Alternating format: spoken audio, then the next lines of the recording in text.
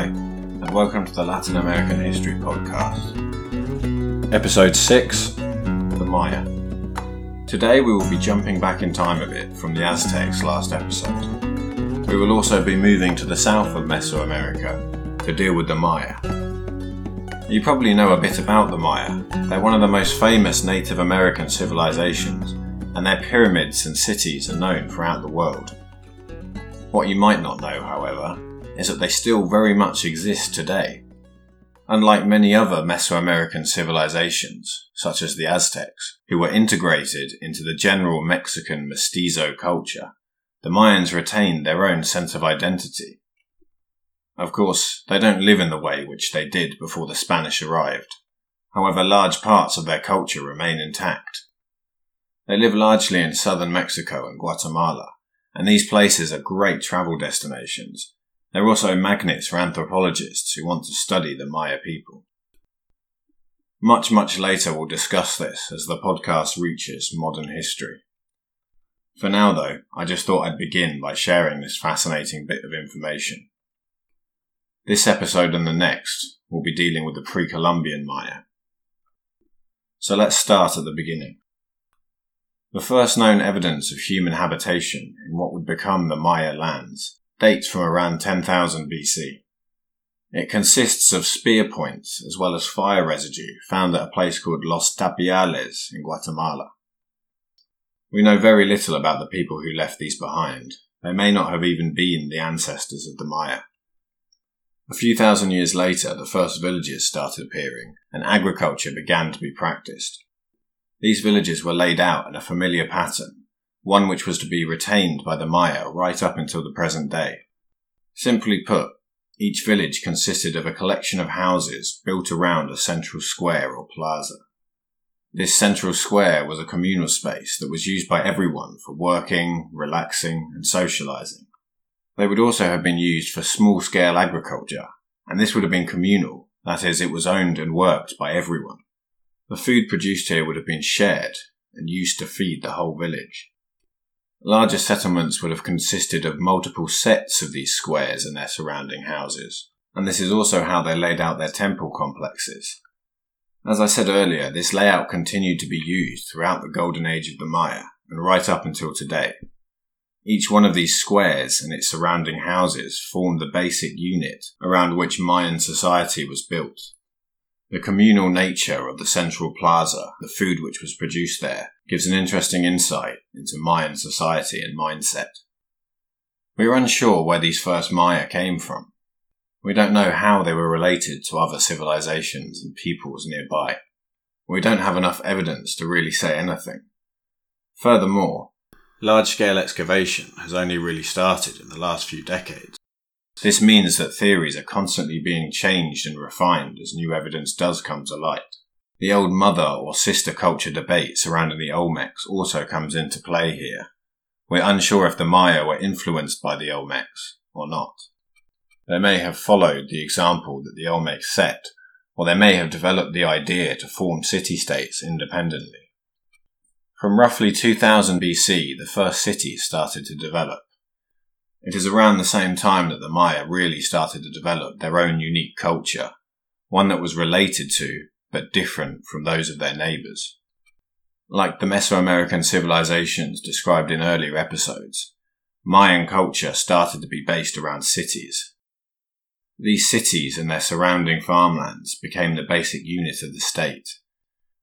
As we discussed with the Aztecs, this is different from the traditional European conception of the nation-state. Unlike the Aztecs, however, or the Zapotecs, the Maya never convalesced into one unified empire. No one city rose to dominance, and the Maya were never united. The various cities did compete and fight with each other. Sometimes strong ones would exert influence over their neighbours, however they never got much further than this. This is why we talk about the Mayan culture, rather than the Mayan state or empire. While they did form one cultural bloc, they were not homogeneous. They spoke many different languages, for example. Of course, these languages were related, and some may have been mutually intelligible, but they were different nonetheless. The layout of the village, which I described earlier, was known as the Plazuela. The Mayan cities which developed later were just expanded versions of these plazuelas. Rather than being purely residential, however, like the villages, the early cities were largely ceremonial places. Around the main central plaza, the ruler's housing complex would have been built. Everything built around this plaza would have been dedicated to the running of his household and life.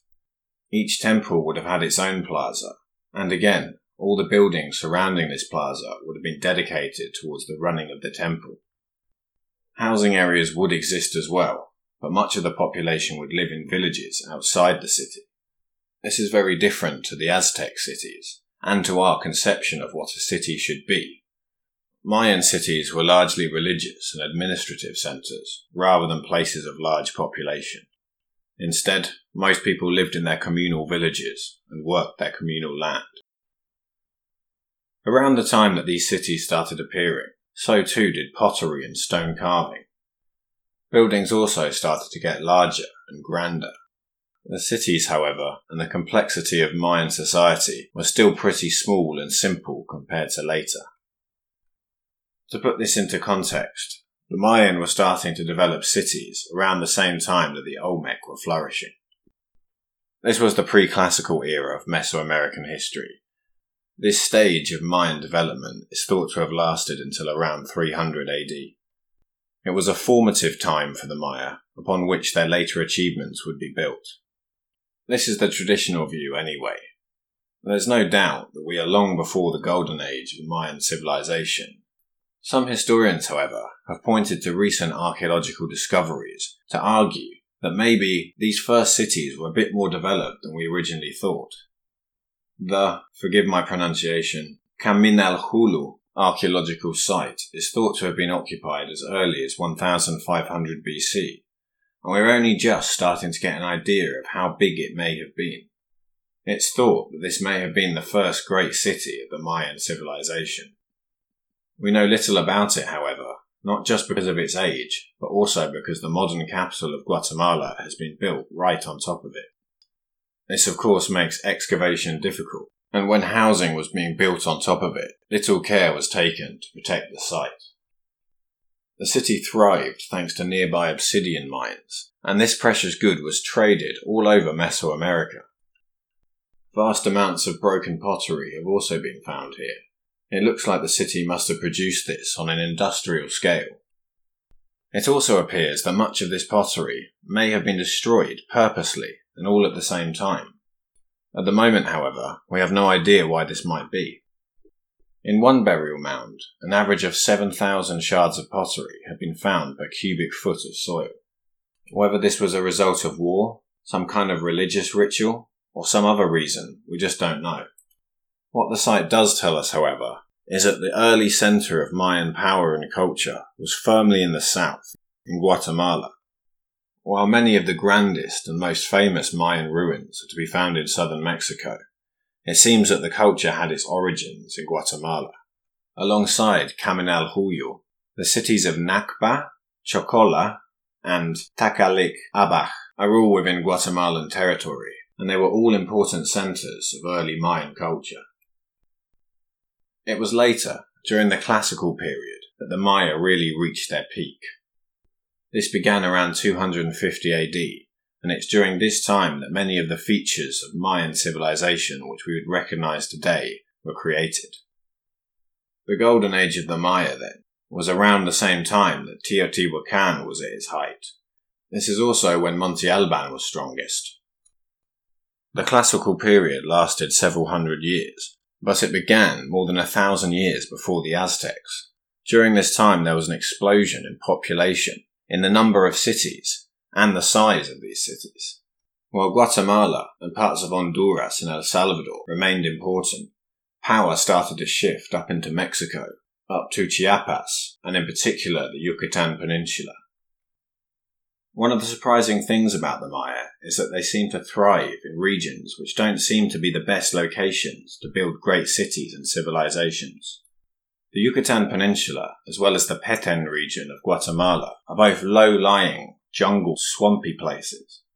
They are hot and humid, and it would have taken a lot of effort to clear the jungle and create land suitable for farming. Yet it was in these places that several great cities rose. Chichen Itza, El Mirador, and Coba can all be found here. Some of these have now been turned into popular tourist attractions. They are easily accessible and are always packed with tour groups. Others, however, were swallowed up by the jungle. This can make them exceedingly difficult to excavate. If anyone listening is considering going to visit some Mayan ruins, and they think of themselves as the adventurous type, I recommend visiting El Mirador. This is located in Guatemala, and while I've not been myself, I'm told it's a great way to see some ruins and escape the crowds. It takes 5 days to trek there and back, much of this through pristine rainforest. You are guaranteed to have the place to yourself. It is also believed to have been one of the most important Maya cities, although, thanks to its remote location, there has been very little excavation done. I have heard it said that its Great Pyramid may be the biggest in the world, beating even the Egyptian ones. Much of the site, however, is still buried in the jungle. The other geographical region which the Maya inhabited are the highlands of Guatemala and Chiapas. It is very different here to the lowlands of Yucatan. The altitude means that it gets quite cold sometimes. While they may not have had to battle against the encroaching jungle, the land here is not especially fertile. Again, however, the Maya conquered their environment and built some great cities here. Judging by the size of its buildings, it's thought that Tonina may have been the most powerful. To build cities as big as they did, during this era the Maya must have experienced a population boom. In order to achieve this, they must have been extremely skilled farmers. It must have been extremely difficult to squeeze enough food out of this unfertile land to feed the growing population. The most powerful Mayan cities of this time were based right in the centre of their cultural sphere. This corresponds roughly with the region of Petén and the southern Yucatan. Tikal, Coba, Palenque, and Calakmul are all found in this area, and they were some of the most powerful. The relative strength of different cities, however, would have varied throughout time. As new evidence comes to light, historians are constantly forced to reassess which cities were most powerful at which times.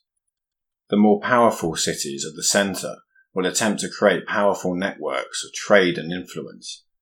These would normally include the weaker cities of the north and the south. They would then use this network of shifting alliances to get one up on their rivals.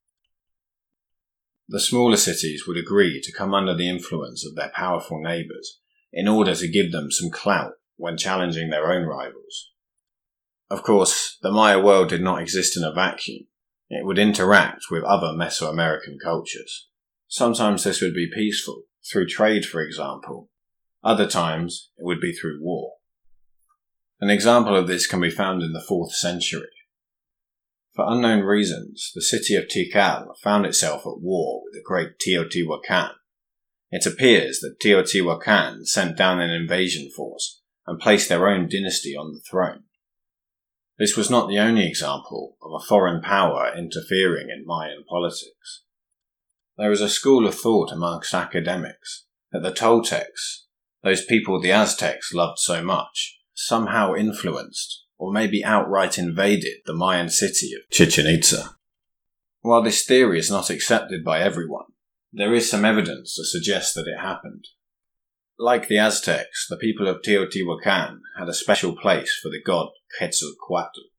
While this deity was part of the Mayan pantheon, he doesn't seem to have had much importance to them. In Chichen Itza, however, carvings of him can be found everywhere.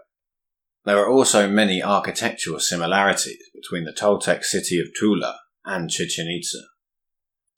Of course, the truth of this theory probably rests on the truth of the Toltecs themselves. As we are unsure as to how powerful the Toltecs really were, we can't be sure about whether they controlled Chichen Itza or not. Having just mentioned Quetzalcoatl, it seems like as good a time as any to talk about Mesoamerican religion. As you may have noticed, religion in the region was fluid. Deities and practices crossed cultural borders. We tend to think of religions as wholes, as complete self-contained units. Christianity is different to Islam, which is different to Judaism, which in turn is different to Hinduism. Of course, even some basic study of these religions shows that they have some common roots. There is overlap. The Torah, for example, the Jewish holy book, is of course the Old Testament of the Christian Bible. Although they look different, the theoretical and spiritual underpinnings of Islam, Christianity and Judaism all have much in common. The same is true in Mesoamerica. I think, however, the best comparison can be found in the pagan religions of Europe. Let's think about the Germanic people. A long time ago they started spreading out. Their religions started to differ, despite many similarities remaining. One of the most important gods in Scandinavia was Odin, while in Germany it was Woden. These were more or less the same god, but as time and distance separated the people, so the gods started to diverge. At the same time, the Romans, who were also a polytheistic people, would adopt the gods of the people they conquered. They would often equate them with their own and create strange hybrids. In different places, different gods were given different levels of importance. A god may be worshipped in one way in one place, but in another place the same god may be worshipped completely differently. What I'm trying to say here is that religion is often fluid. There are grey areas between different religions, and religions borrow gods and practices from each other all the time. If a group of people following the same religion becomes separated by distance and/or time, their religion will start to diverge and evolve into two different ones. The Mayan religion, that of the Aztecs, the Zapotecs, the Mixtec, they all had a common root. They all influenced each other and shared gods. They were not the same religion, but they weren't completely different either. There was a pool of Mesoamerican deities which different civilizations would draw from. Some would be raised up from obscurity by new empires. Others lost influence and were forgotten. Practices, such as human sacrifice, or philosophical ideas, would run through many different Mesoamerican civilizations. The way they were expressed, however, would be different. Most civilizations had their own set of myths. These were unique, but often involved characters found in other civilizations' myths. This is why the presence of Quetzalcoatl at Chichen Itza is not definitive proof of a Toltec invasion. Sure, the Toltecs loved Quetzalcoatl, and most Mayan cities didn't seem to give him much importance. It seems strange, then, that he would be given importance at Chichen Itza. This, coupled with other evidence, such as the architectural similarities, could lead you to the conclusion that the Toltecs must have had some kind of influence on them. It could just be coincidence, however. Maybe the people of Chichen Itza, for some reason, just decided they really liked Quetzalcoatl, much more than the rest of their Mayan cousins. We will talk more about the specifics of Mayan religion next episode. Some of the beliefs and myths specific to their culture are truly fascinating. We will also discuss their society and how it was structured, as well as their eventual collapse. Until then, thanks for listening.